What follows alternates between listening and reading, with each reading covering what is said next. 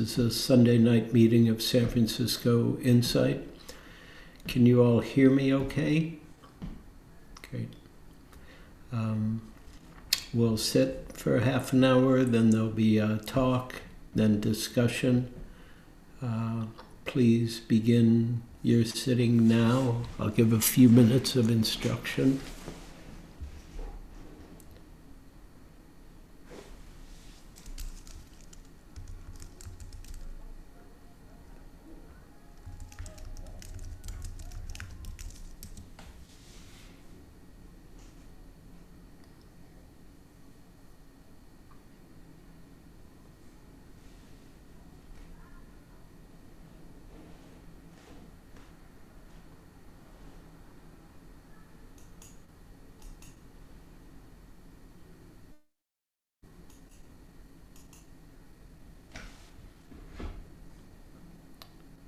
It's very helpful to sit upright and as best as possible to be on your sits bones. Even if you're in a chair, I always scoot my rear end back and then I'm sitting more on my sit bones so that there's an uprightness from the base of the spine that goes all the way through the back of the neck.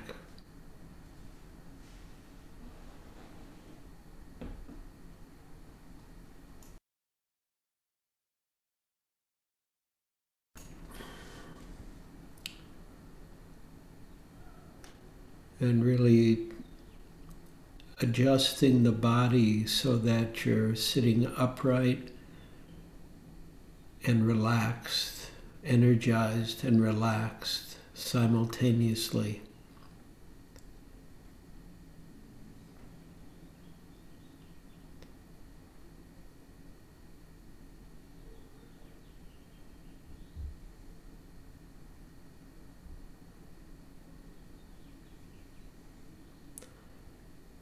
It's very helpful to let your eyes close and let your attention focus on the aliveness that is sitting here, that is adjusting the body, that it's having thoughts and feelings and hearing sounds. Be aware of that which knows. The aliveness that's here, the consciousness that's here.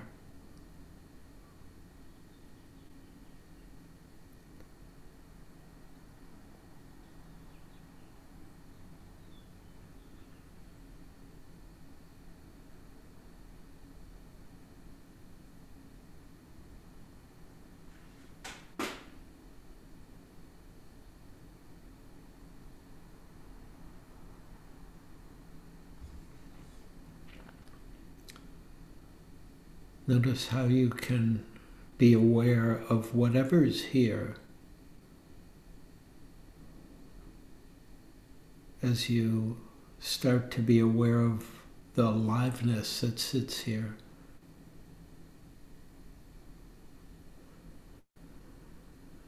It's often very helpful to begin with the body to get here, to get to this moment, to the life that's sitting here now.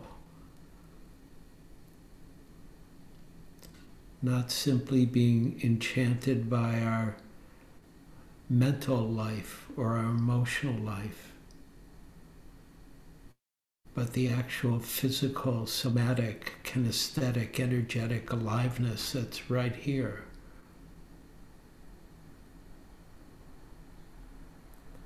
And the spirit that embodies all of it. The consciousness that lives here.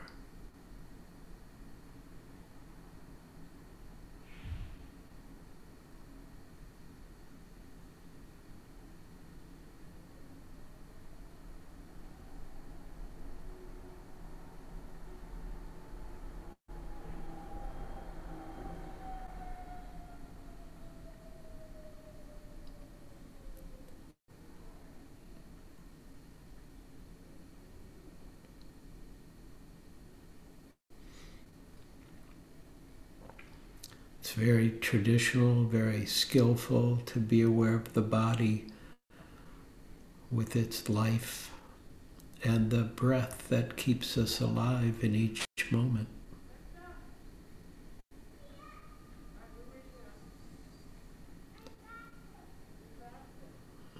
And feel free to focus very particularly on the body and the breathing as a way to begin to unify the heart and mind with the life that's sitting here, the embodied life, so that we begin to establish an embodied awareness.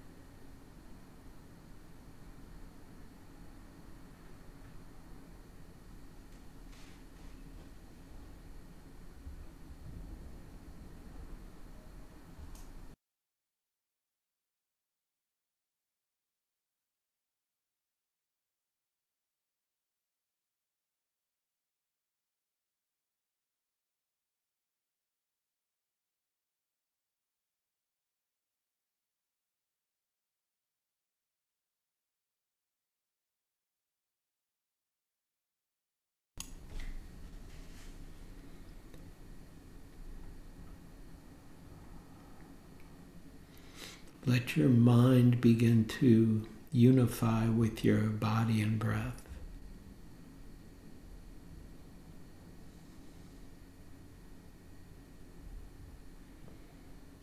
So that we begin to support the samadhi that is part of all meditation.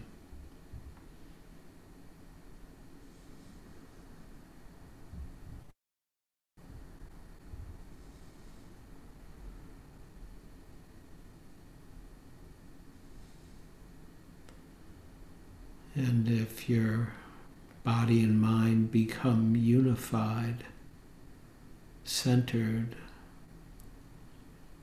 composed in this way, you can continue to practice that style of meditation, or if you feel comfortable, you can open it up and be aware of whatever reveals itself as you're sitting here. Thoughts, feelings, sounds, smells, tastes, touch, sensations, states of consciousness.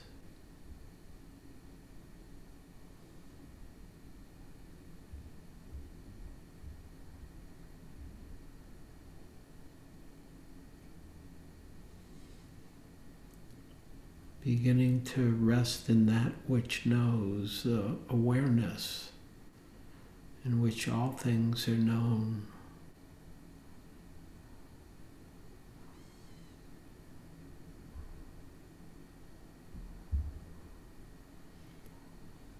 Relaxing as we practice, being very open and aware, clear, discerning of whatever is in the foreground of your awareness now, which will probably include the sounds of my voice, the words, any thoughts or feelings that arise in response to my thoughts and to my words, and any reaction you have to your thoughts or feelings, liking or not liking, wanting or not wanting.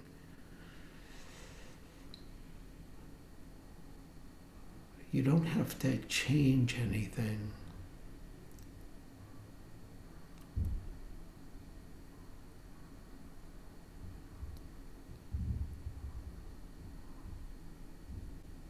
We don't have to indulge in our being mesmerized by our thoughts or our feelings. We can very simply, in a very open, clear, direct, discerning way, be aware of them as thoughts, as feelings, or as sensations, as sounds, as smells.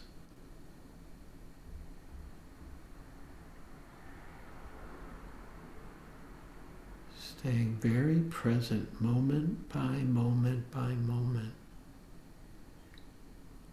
with whatever arises now in this moment of life.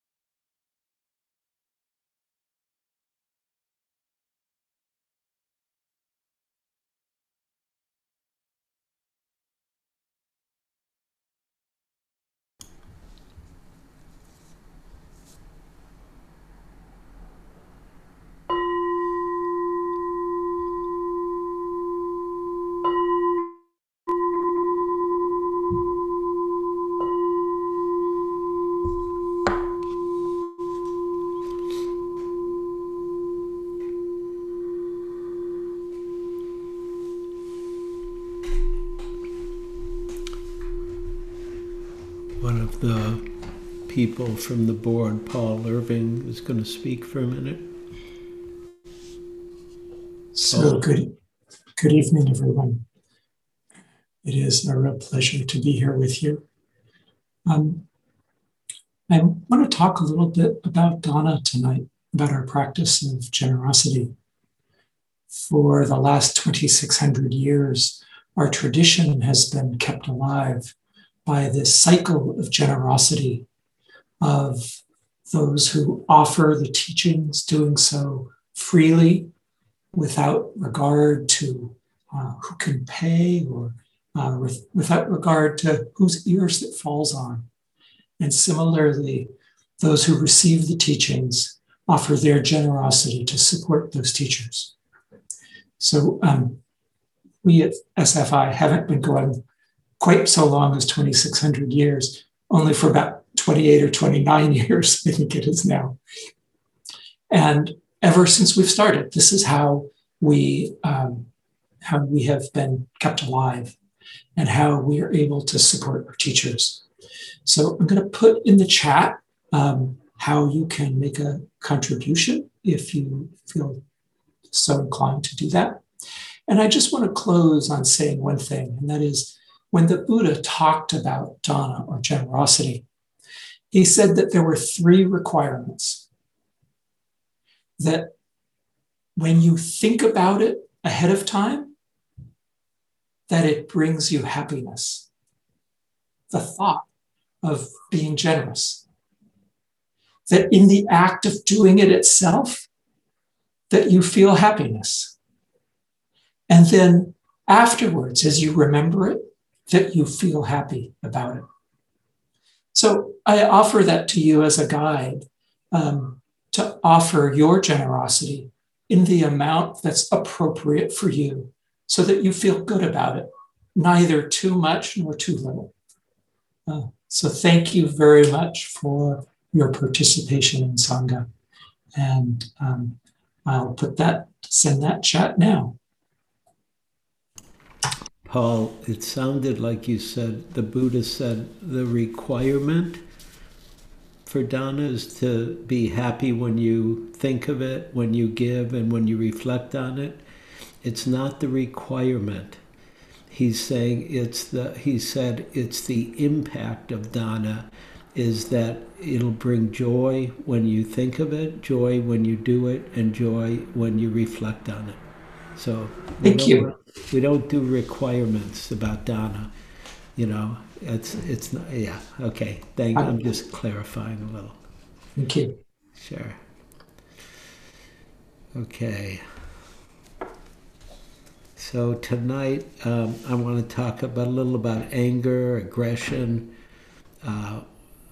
the experience of it, how Buddhism understands it, how we might practice with it, and how we might wake up with it. And part of the reason I wanted to talk about it was I saw a video of that I'd seen, quite a while ago, but still I saw it again recently, Kimberly Jones. How many people saw the video of Kimberly Jones that went viral? Few people. Let me just see who else. Yeah, keep your hands up if you saw it. Okay, because we're going to show it tonight also, because I think it talks about it. She manifests a certain kind of anger that is very awakened. And I'll say more after we see the video. But I thought I would start off by giving context about anger. I like to,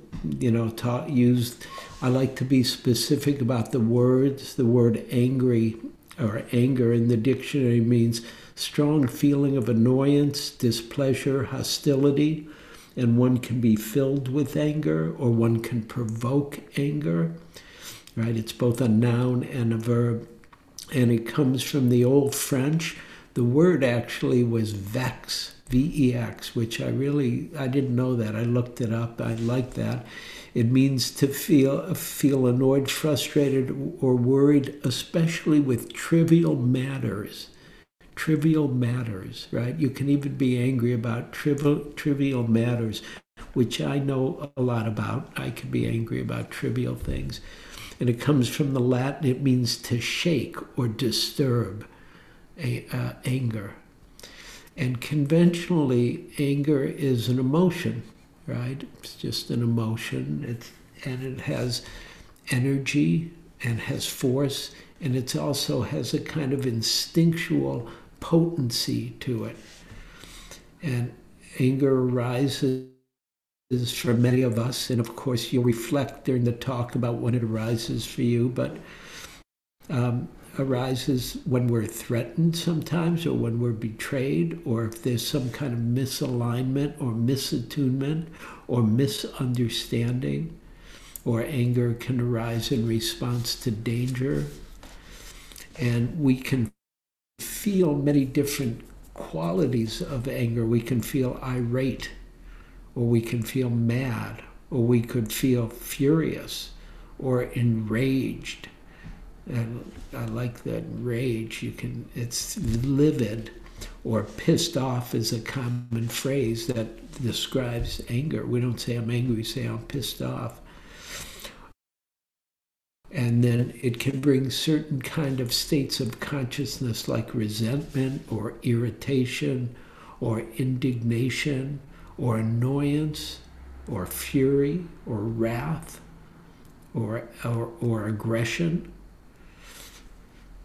And so you might reflect for a moment right now about, when do you get angry? What makes you angry? Or maybe you're somebody who doesn't get angry. It's possible. Usually not. That's very rare. But how do you? And when do you get angry? What makes you angry? What happens when you're angry? How do you practice with anger? How do you make it? How is it part of your practice? Or if it's not, how come it's not part of your practice? Anger. And of course the key Buddhist questions: are you skillful with your anger, or are you unskillful with your anger? Do you act skillfully even when you're angry, or do you act unskillfully when you're angry? And in Buddhism, it's the most traditional teaching. One of the most ancient teachings is about anger. It's in the Dhammapada. And it's the teaching to guard against anger. And they say, guard against anger erupting in body be restrained. Guard against anger erupting in speech be restrained. Guard against anger erupting in mind be restrained. And I want to be clear here, they don't say get rid of it or don't have it. They say guard against it, be aware of it, right? And then they say be restrained, don't just act on it.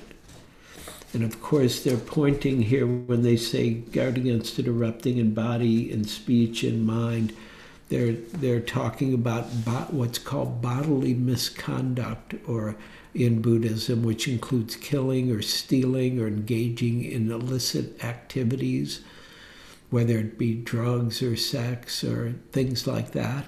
Meaning illicit sex is also sex that's not illicit.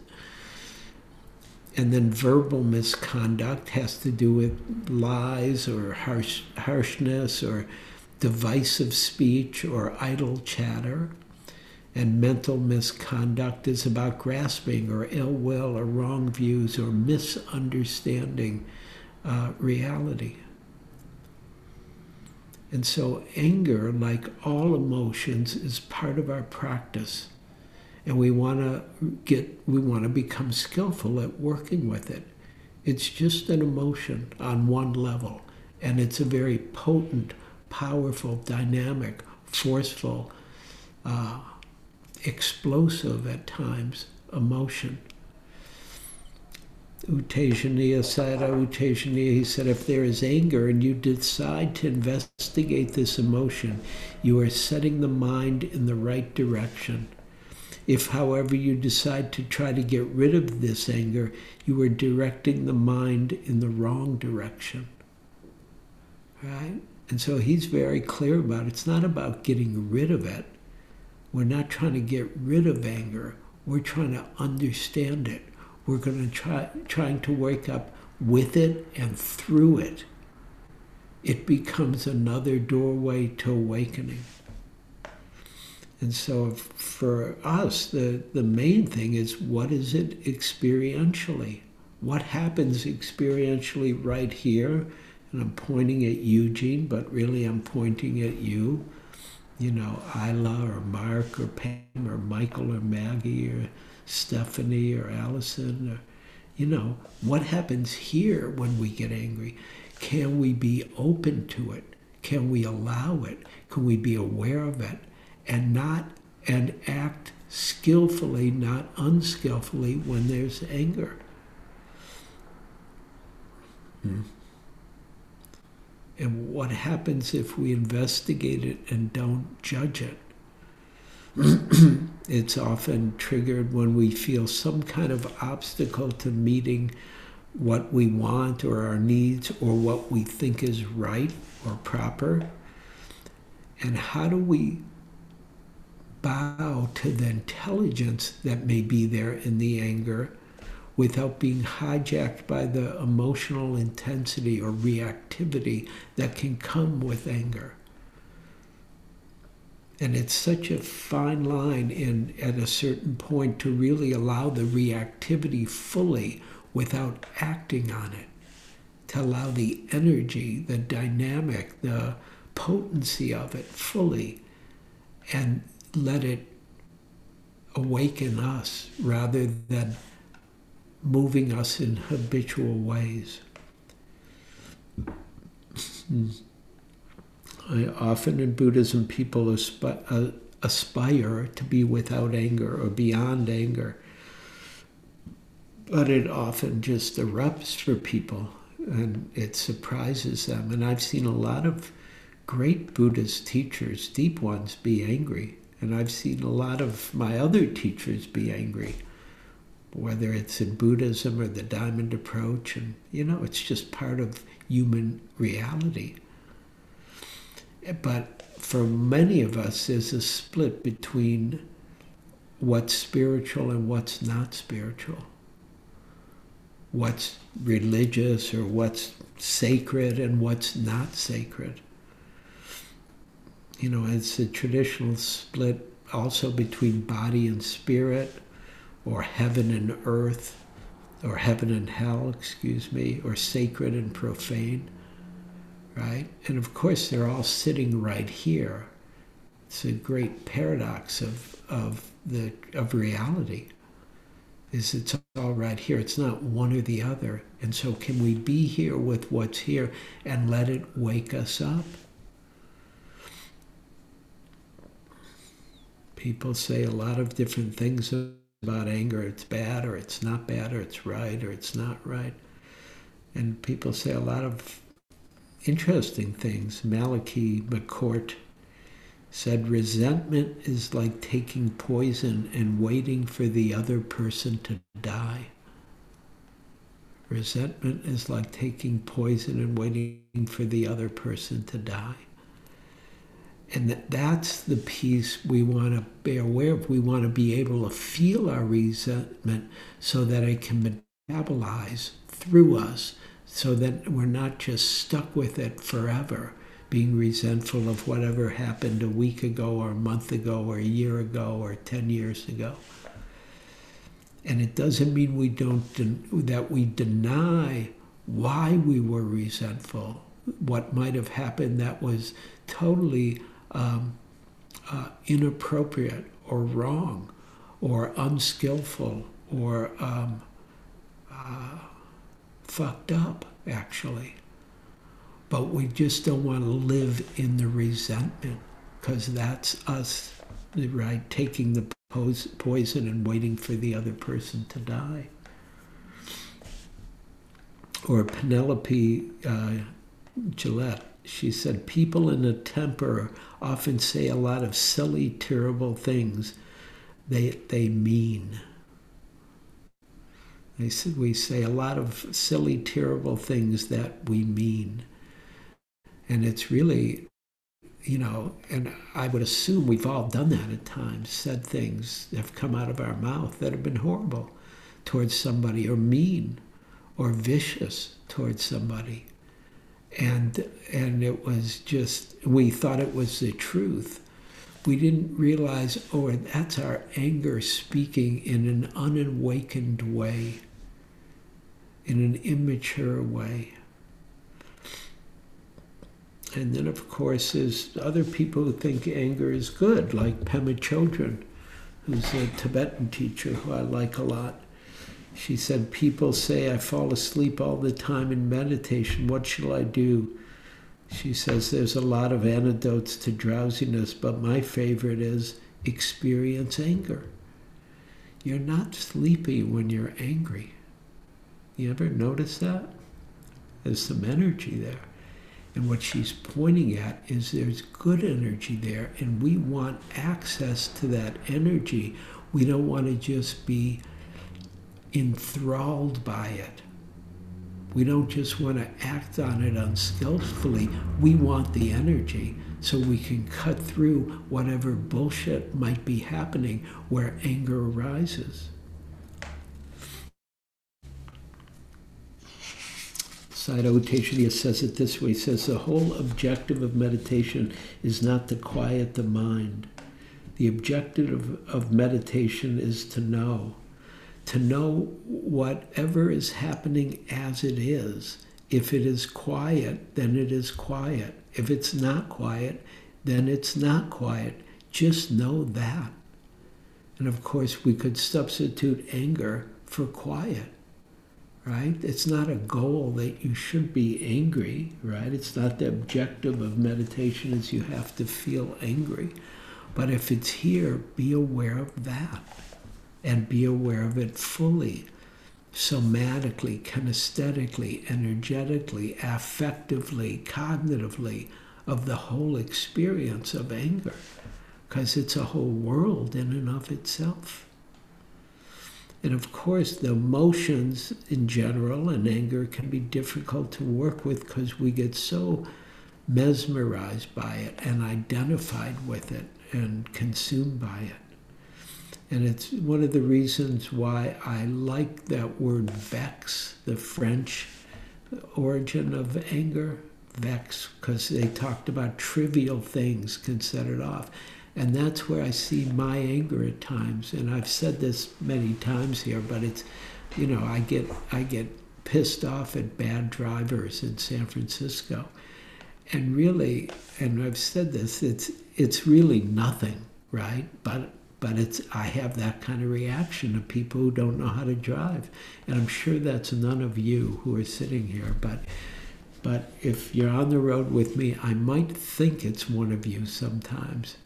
And so, but it's just, I'm vexed. And I don't have to take it seriously. Even in the moment, though, I'll express it. I'll be pissed about it. But I don't, like I've said, I don't run my car into anybody's car if they're a bad driver or anything like that. I don't act unskillfully. I don't even yell out the window at them or anything. I don't give people the finger. It's just not, it's not worth that. But it is something that I experience and I practice with instead of being mesmerized by. And I was thinking about the last time I really got pissed and let it rip, which is my way of practicing with it. It was about a friend of mine who I've worked with and I've known many years, and we've been friends, and he got mad at me and doesn't want to talk to me and wouldn't talk to me about why he doesn't want to talk to me. He would only email me. And I felt bad, and I tried emailing, and I'm not good at doing process during email. And at some point, I just got pissed. And I got pissed here, right here, fully pissed. Irritated, pissed, like I've had it with you, fucker. I'm done with you, you motherfucker. That was all, and I just let it rip. here. I didn't call him up. I didn't say that. I didn't send him an email because I don't want, that's not what I really want to communicate with him. But I want to let myself feel it because it clarifies, and it became so clear, and I felt free of the anger by the end of that. I didn't feel like I had to do anything. And I may never speak with him again, and that may be the truth. But I felt free of the whole thing, to be clear. The Sufi poet Hafez says, don't surrender your loneliness. Here, and you can always substitute anger. Don't substitute your loneliness so quickly. Let it cut more deeply. Let it season you as few ingredients can. Let it season you as few ingredients can. And that's the paradox of really letting our emotions be here and being with them, is they can season us, mature us, in my language, awaken us.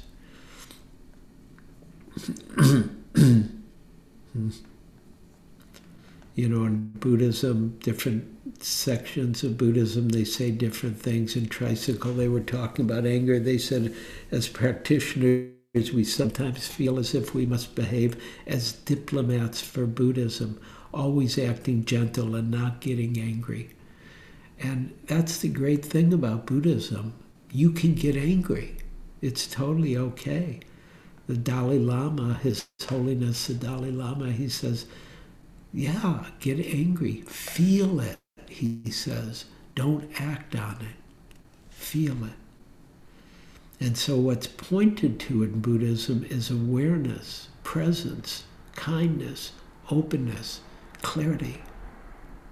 Being here with it in its actuality, in its full aliveness. This is again from Pema Chodron. She said, in Vajrayana Buddhism, it is said that wisdom is inherent in emotions. I'm going to say that again. In Vajrayana Buddhism, it is said that wisdom is inherent in emotions. When we struggle against our energy, we reject the source of wisdom. Anger without the fixation is none other than clear-seeing wisdom. Pride without fixation is experienced as equanimity. The energy of passion, when it's free of grasping, is wisdom that sees all the angles. And she's pointing at the awakening potential for every experience, for all of us. Can we be here with what's here fully, completely, intimately, with that same kind of intimacy we cultivate with the body and the breathing? We want to be with the motion, the energy, the aliveness, the dynamism of anger. And I don't know if you notice, I've got a little Vajra here. And the Vajra in Tibetan Buddhism is a ritual weapon, right?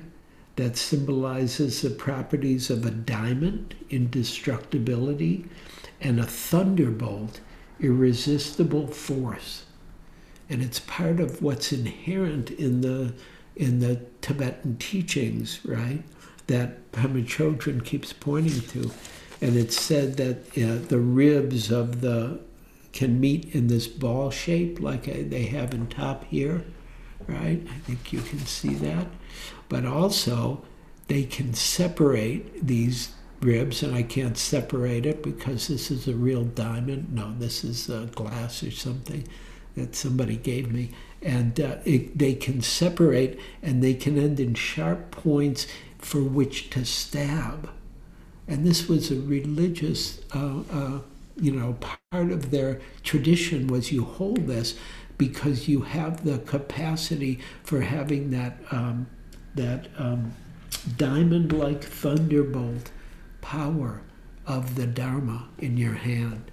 And it can meet in this ball-shaped top and be unified, but it can also stab or cut through delusion.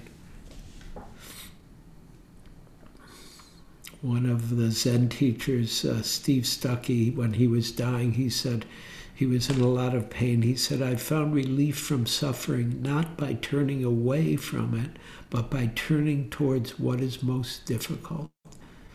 And for many of us, anger is difficult to turn towards. And I thought I would read to you a little from my friend Jack Cornfield.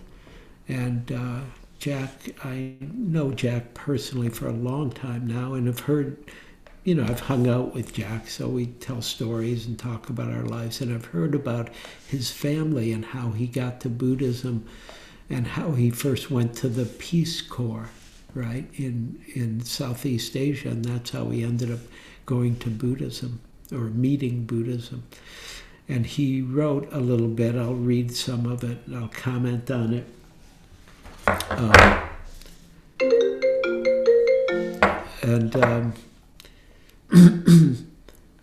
Oh, wait, let me get back.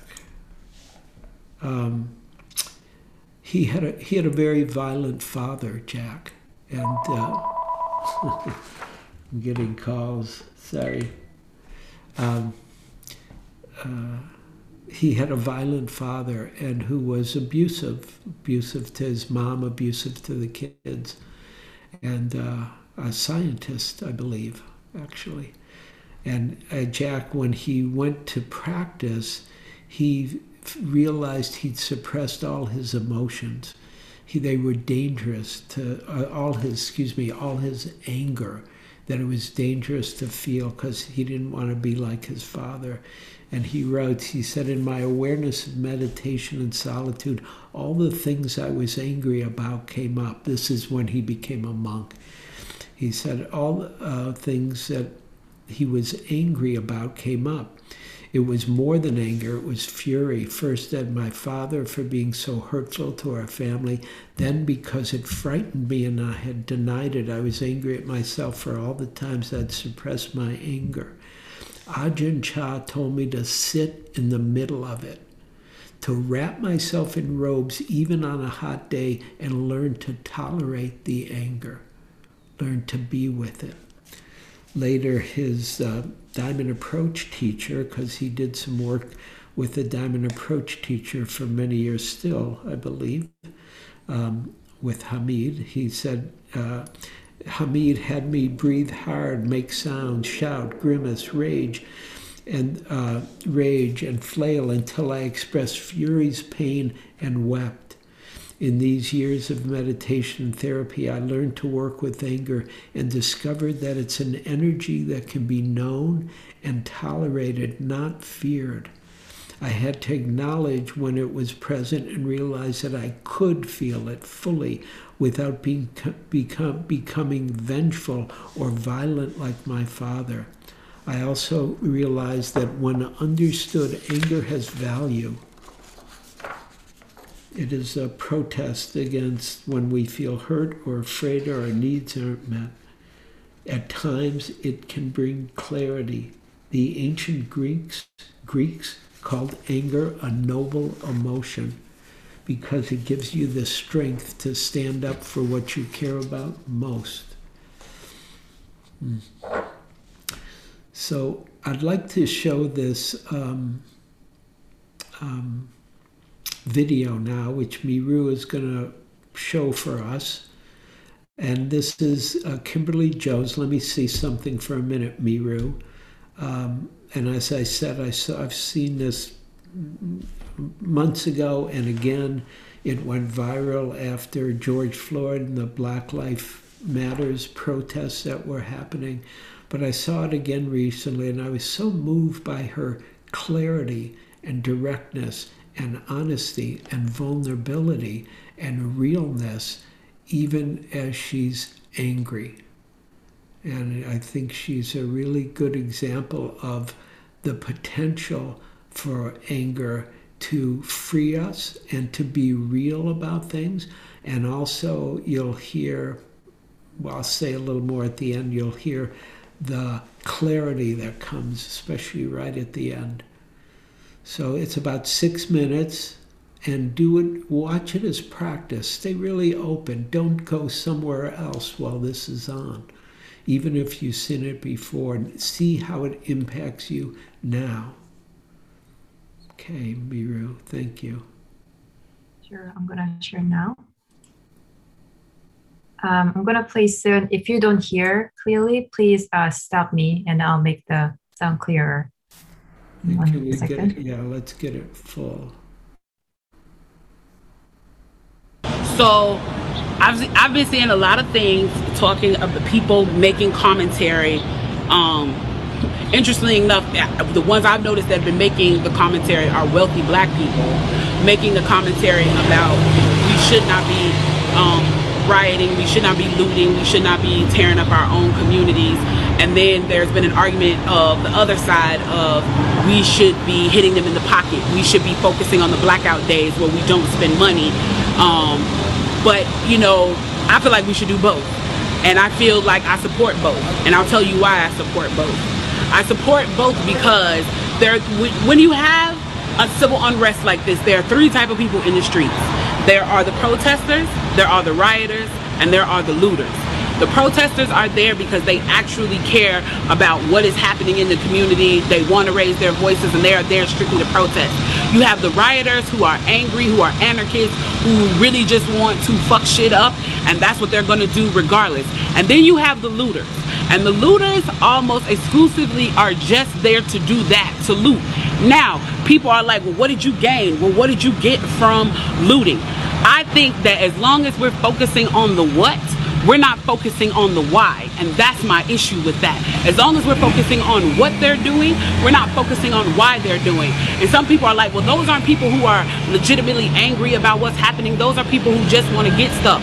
Okay, well then, let's go with that. Let's say that's what it is. Let's ask ourselves why in this country in 2020, the financial gap between poor blacks and the rest of the world is at such a distance that people feel like their only hope and only opportunity to get some of the things that we flaunt and flash in front of them all the time is to walk through a broken glass window and get it. That they are so hopeless that getting that necklace, getting that TV, getting that change, getting that bed, getting that phone, whatever it is that they're going to get, is that in that moment when the riots happen and if they present an opportunity of looting, that's their only opportunity to get it. We need to be questioning that why. Why are people that poor? Why are people that broke? Why are people that food insecure, that clothing insecure, that they feel like their only shot, that they are shooting their shot by walking through a broken glass window to get what they need? And then people want to talk about, well, there's plenty of people who pulled themselves up by their bootstraps and got it on their own. Why can't they do that? Let me explain to you something about economics in America. And I'm so glad that as a child, I got an opportunity to spend time at Push where they taught me this, is that we must never forget that economics was the reason that black people were brought to this country. We came to do the agricultural work in the South and the textile work in the North. Do you understand that? That's what we came to do. We came to do the agricultural work in the South and the textile work in the North. Now, if I right now decided that I wanted to play Monopoly with you, and for 400 rounds of playing Monopoly, I didn't allow you to have any money, I didn't allow you to have anything on the board, I didn't allow for you to have anything, and then we played another 50 rounds of Monopoly, and everything that you gained and you earned while you were playing that round of Monopoly was taken from you. That was Tulsa, that was Rosewood. Those are places where we built black economic wealth, where we were self-sufficient, where we owned our stores, where we owned our property, and they burned them to the ground. So that's 450 years. So for 400 rounds of Monopoly, you don't get to play at all. Not only do you not get to play, you have to play on the behalf of the person that you're playing against.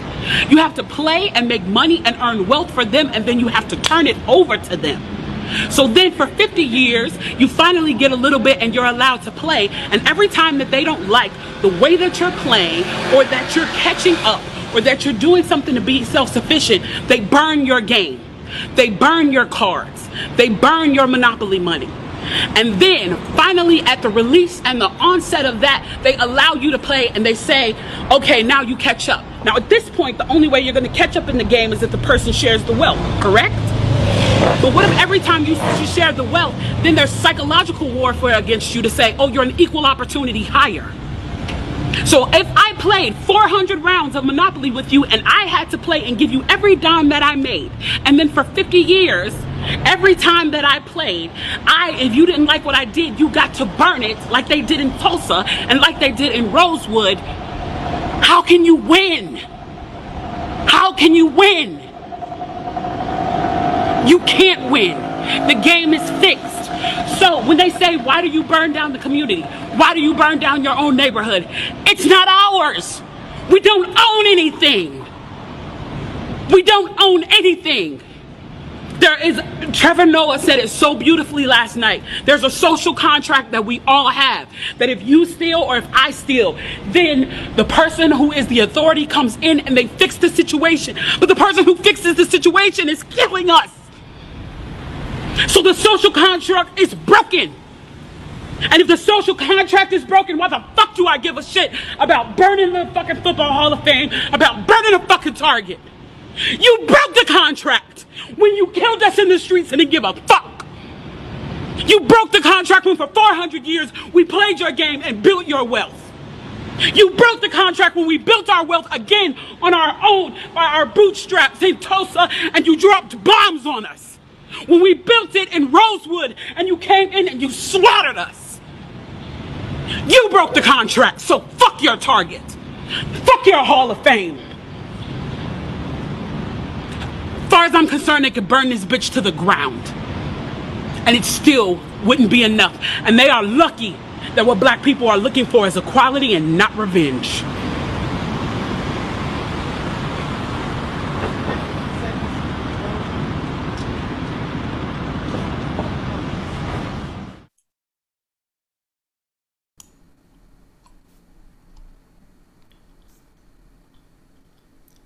It's a very powerful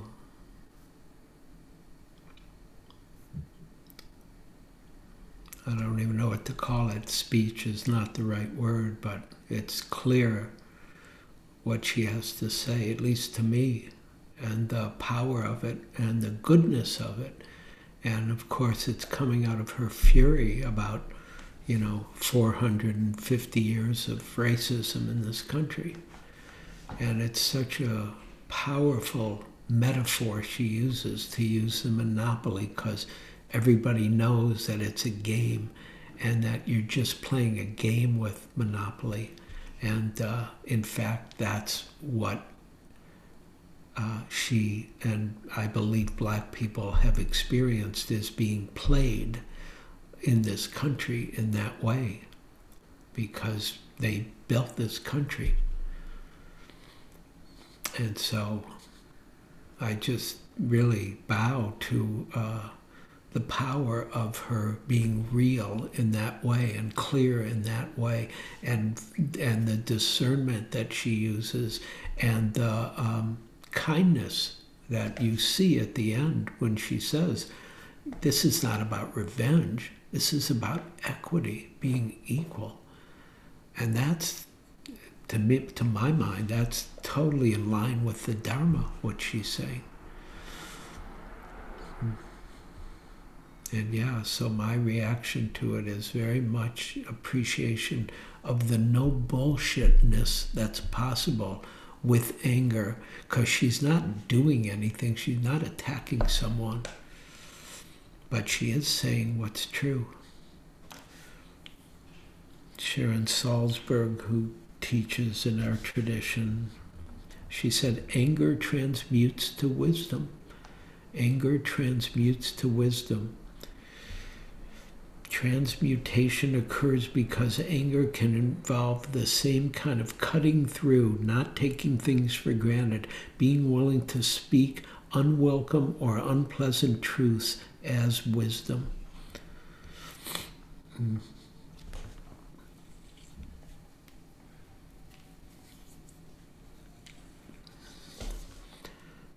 That video always moves me more than I expect, because I've seen it many times, and it's still, she's just so real and so honest.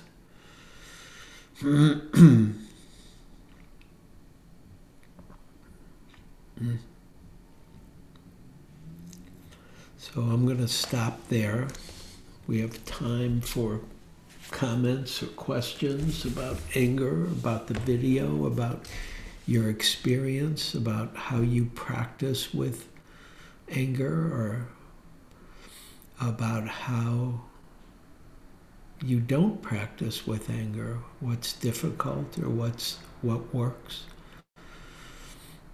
And please raise your hand. You can go to the, let me think, you can go to the participants button or the reactions, that's it, the reactions button. There's a raised hand there. And please raise your hand if you want to say something or join the conversation. Please, Isabel. Hi. I had a question about sitting with our difficult emotions, in this case, anger. I'm also thinking about fear and anxiety. I've just noticed that what's a great way to, what's a helpful way to do that? I have my ways. I just would like to hear a little bit more feedback from you, like when you just sit with it. I tend to just kind of like watch my breath kind of come and go, and the feeling move through and moves on. But sometimes I get really scared when I'm letting myself have the feelings that it's going to like make me blow up or it's going to do me damage. But I'm just working on not staying in that place. So if you could just comment on it, that would be great. Thank you. So stay with me a second. You may, okay. Let's see, because I'm not trying to get rid of the anger when I sit with it. I just want to really experience it. What is it? I want to be curious about it on every level, energetically, somatically, affectively, and cognitively. What's here? And because, there may be a lot of good reasons to be angry, right? And so what's here and what happens as I don't just act on the energy of it, but feel the energy? What happens if I don't just act on if I don't just go with the reactive part of my anger, like I want to hit someone or kill them or tell them what an asshole they are, but just stay with the energy that's here and let it clarify itself to see what's appropriate and what's skillful. Thank you. Yeah. Thank you. Okay. All right. Okay. Happy. Hi. Hi, Happy. Yeah, hi Eugene. I really appreciate what you share about like there's wisdom in this anger. Yeah. I guess where I'm a little bit stuck, or maybe I perceive myself as stuck, is like I think I do believe there's wisdom there, but I think maybe I just have a hard time trying to access what is that wisdom. Like, is there any like guiding questions that we can ask during a meditation practice, or I think maybe another cause could be like energetically, maybe I feel kind of scared of the anger. That's why I find it hard to really feel it. Yeah, so you said that, and the woman before said that. So then you want to be aware of the fear. What are you scared of? Right? So the investigative quality, the investigative factor of enlightenment is very important to see not just the angers here. Oh, I'm afraid of it. What am I afraid of? It's just anger, right? And it may feel explosive or potent or volcanic, right? Mm-hmm. Become a volcano. See what happens. Feel the energy that might feel volcanic. If you stay with it, you don't have to act on it. Although it may feel like you have to act on it because we don't like feeling that volcanic energy.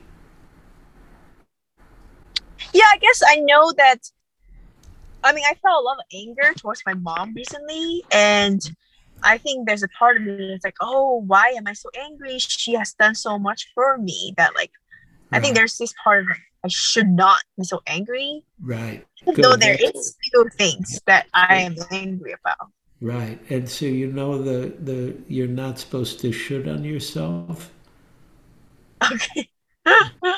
Really? Yeah. No, yes. Should is not what we're doing in Buddhism. And it's good. It's good you see, oh yeah, she's done a lot for you. I mean, she gave you birth, right? And that's a good thing. But that doesn't mean you're not angry about some other things she may have done that may have not been skillful or appropriate. So then the question is, how do I talk to her from a clear, direct, honest place that's not about hurting her, but about clarifying what's going on between us? Okay. Does that make sense? Yeah. So it's kind of like allowing that anger to, because there are things that it's okay to be angry about. Yeah, it's okay to be angry, but you don't want to just act out of your reaction. You want to act out of your wisdom and of your presence and having metabolized the energy of the anger. So it turns to clarity, strength, a kind of fierce truth. And, Okay. and it can be also a fierce kindness that comes too, because you don't want to be mean to your mom. That's not what that's not what we're suggesting. It's not about being mean. It's about being yourself fully with her. Got it. So basically it's kind of like I need to, or like it would be good for me to feel into the anger and metabolize it first, Yes. and then have the conversation with her with clarity and have Yeah. Yeah. And of course, sometimes we'll do it wrong. And then, and then you want to be kind to yourself and kind to her. It's always good when we act unskillfully out of anger. It's helpful to apologize. Yeah. Thank you. Okay, thank you. David S. Hi, can you hear me okay? Yeah. Okay. I don't know if this is a question or just venting or something, but sure, vent away. We're doing anger. The problem I most often have with anger is that it comes up seemingly out of nowhere. Like I'll stub my toe and I'll be infuriated. So clearly there was probably already something I was angry about, and I really, yes, it would be good to investigate it. But right now I'm trying to mop the floor, or I'm trying to write an email, or I'm trying to do the laundry. And so the trouble I have is that I get angry about being angry. It's like meta anger. And it's like, okay, oh, so I'm sorry, you can't mop the floor now. You have to be angry. You have to be with your anger, because that's what you have to do with it, because otherwise you'll just suppress it and it'll make more trouble. And I don't, I'm not happy about that situation. I get it. So can't you mop angrily? That could be dangerous. It could be, but I think while you're angry. What's that? I think it's hard to be skillful while I'm angry.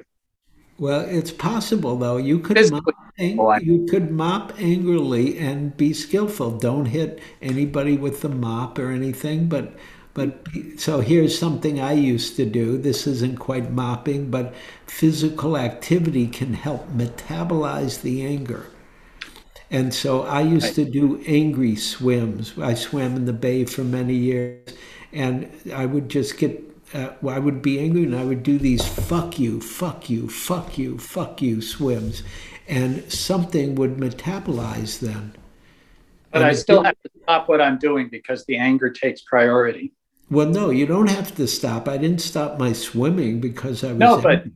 But if you got angry while you were writing an email, did you run out and go swimming without finishing your email? No, but I might jump up and down for 2 minutes and say fuck you, fuck you, fuck you, and then go back to writing the email. Or I might do something quieter. I might not do that. I might just feel the anger for 1 minute fully. and not just be caught in my thoughts about what I'm angry about, but actually feel it. And that takes practice. And so for that 1 minute, I can't do what I was set out to do, which was Yeah, mop but the floor or whatever. you're not being able to do it anyways because you're angry. Yeah, and that makes me angry. Right. So feel all that anger. You got a lot of good anger. Okay. Get closer to it, really. Instead of judging the anger, get closer to it. It's got Vajra energy. Okay, I'll try to remember that. I like that thought. Thank you. Sure. Play with it. See what happens. Okay. Stephanie.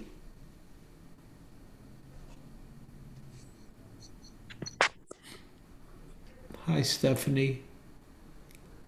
Unmute There yourself. we go. There. you go. Okay. Sometimes we hear that anger is a cover for other things like hurt or fear or, well, let's go with those two. Sure. My sister, who died a year ago Tuesday, was a person who was often angry, and I know that her anger was covering up hurt and lack of being understood when she was a child and things like that. So I just wondered if you would comment on anger as a cover for other feelings. That's why that definitely is true often, and it's why we want to get closer to the anger, because sometimes we'll go through the anger and other emotions will reveal themselves that are the causes and conditions for why we're angry. It's not really because we're mopping the floor that we're angry, but there's something deeper, right? Right. That the stubbing the toe, we're dragged, we stub our toe. But if there's extra anger, it's usually something like what you're pointing at. It's some other situation or some history or some cause and condition or some object relations or some psychological component. That is why we're angry, and we haven't dealt with it or metabolized it. And we want to be very respectful of whatever's here, right? Whether it's conscious or unconscious. And you're pointing at what may be unconscious at times. And yet we also want to liberate that.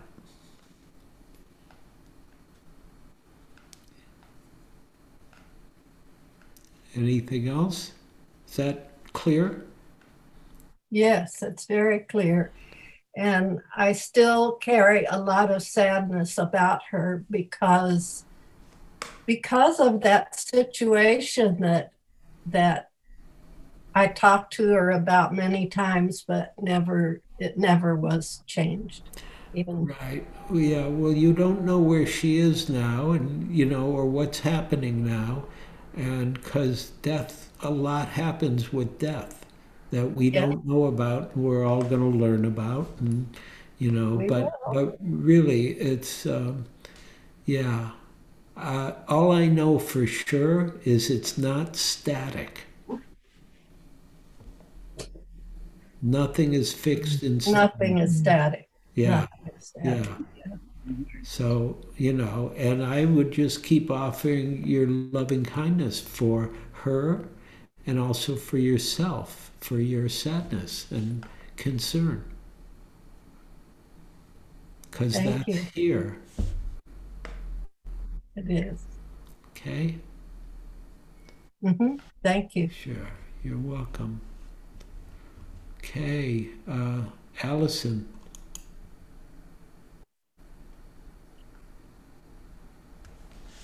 Hi. Thank you, Eugene. Hi. And everybody. I've been working with anger an awful lot today. I was so happy yesterday, it seemed, and then the way that things are changing.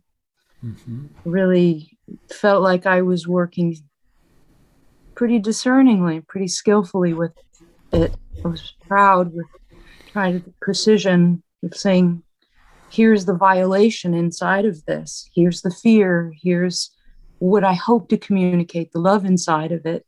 Mm-hmm. And the impotence. The women, I don't know, men, women, I can only speak from where I'm coming from. Mm-hmm. There's the threat of banishment that comes with anger, Mm-hmm. the threat of no more family, no more love. Mm-hmm. If you get angry, you're hysterical, or right. It's uncalled for, it's inappropriate. Go away until you can behave, go away until you can belong. Right. And this is what I'm up against and what I've been struggling to communicate, digging very deeply and being confronted with. Mm-hmm. It's very painful. Yes. And one wants to be effective also, and one wants to belong. Sure. No, what I hear you're pointing at is the gender bias discrimination about you're supposed to be some way, and anger is not part of it. If you're a woman or a good girl, that's how I hear it. It's that kind of, and I'm not saying you, I'm just saying in the broader sense, yeah. And I've had a man in my world and men who I've been surrounded by who have reveled in their anger and had great achievement as a result of their anger and gotten their way with anger and been promoted with anger and used it very vibrantly to feel themselves and to just take up a lot of space. Yeah. And I mean, I'm gender, say, what's the conditioning? And I was a tomboy and I struggled to find my voice, felt very proud of finding areas of emotion and voice and response. Mm-hmm. And that's an area that's really a challenge because there is a boundary making that is essential with anger in order to promote survival. And if we're up against this moment of endangerment and trying to meet that skillfully, but you're met with, well, I have a right to deny you your safety because I can. Right. It's a challenge not to try to disappear. Right. In the face of it. So tell me if I'm hearing you correctly, but how to use your anger skillfully when it can be used against you, right? And then how to be really when you're as skillful as you could be. but I'm saying it's and sometimes, and yeah, I get it. You're saying that's not good enough, right? Being skillful, and so there's a kind of, I'm trying to think of the right language, but there's a kind of paradoxical skillfulness where you're so skillful they don't even know you're angry and you're still sticking the knife in them because that's what's needed to protect yourself. I'm not sure I understand that part, the vindictive part. I mean, I understand going too far and saying I loved what you said about saying those things that were actually true. Skillfully, right. but they might not be effective. I'm saying in the situation you're presenting or proposing is that doesn't work. And so how do you say it in a way it doesn't sound like you're angry, but you're still using that energy to get what's true to happen or needed for yourself? And I'm not sure, again, I don't know enough about the details of what you're thinking about, but I'm talking more broadly about like if I'm out on the street, I'm going to put it this way. If I'm out on the street and I see there's somebody who's tough and they do something I don't like, if I get angry at them, they're tougher than me. I'm not really tough, right? In that kind of street way. But I know how to do things to make them think I'm not their enemy and help get them to do what I want. I'm not like that. I don't know Yeah. how to manipulate in a way somehow that would be better in the world Right. for what's Well, I'm saying, expected of me. right. I understand. I'm just saying that's another skill that's possible to learn, how to navigate as we see the big picture. Then we see what's needed, what's doable, what's not doable, and then sometimes the most skillful thing is retreat. And that's also skillful. Right? It's not that we can do whatever we want or say whatever we want, or sometimes the wisdom is in retreat and protecting ourselves so we can be there another day. Thank you. Okay. Thank you. Okay, I think we're at the end of our time, everybody. I want to go back to the gallery view. So let's just take a minute for sharing of merit. And you can be very relaxed, just offering your good wishes, appreciating the time, place, teachings, the Dharma, that we have the good fortune to be here and practice together, study anger together, keep learning how to be angry and be free at the same time, not expecting it to be a done deal, but having the good fortune to keep learning, keep waking up, and sending that good fortune out in every direction, in every realm, in every world. May all beings be happy and peaceful. May all beings be free from suffering, free from dukkha, free from misunderstanding, free from being disconnected with the wisdom energy that's available in any human experience. May we all awaken. May we awaken together. May all beings be free.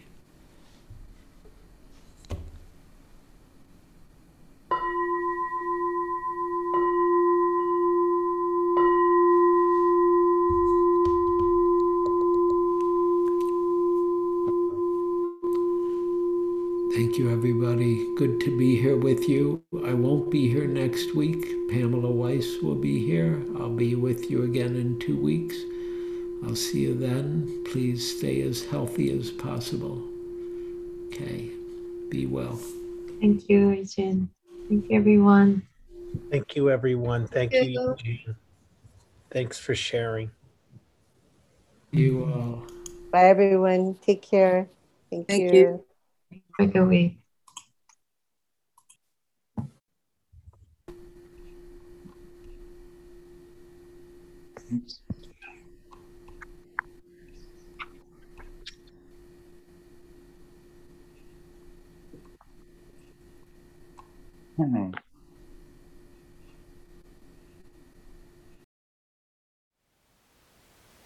Thank you for listening.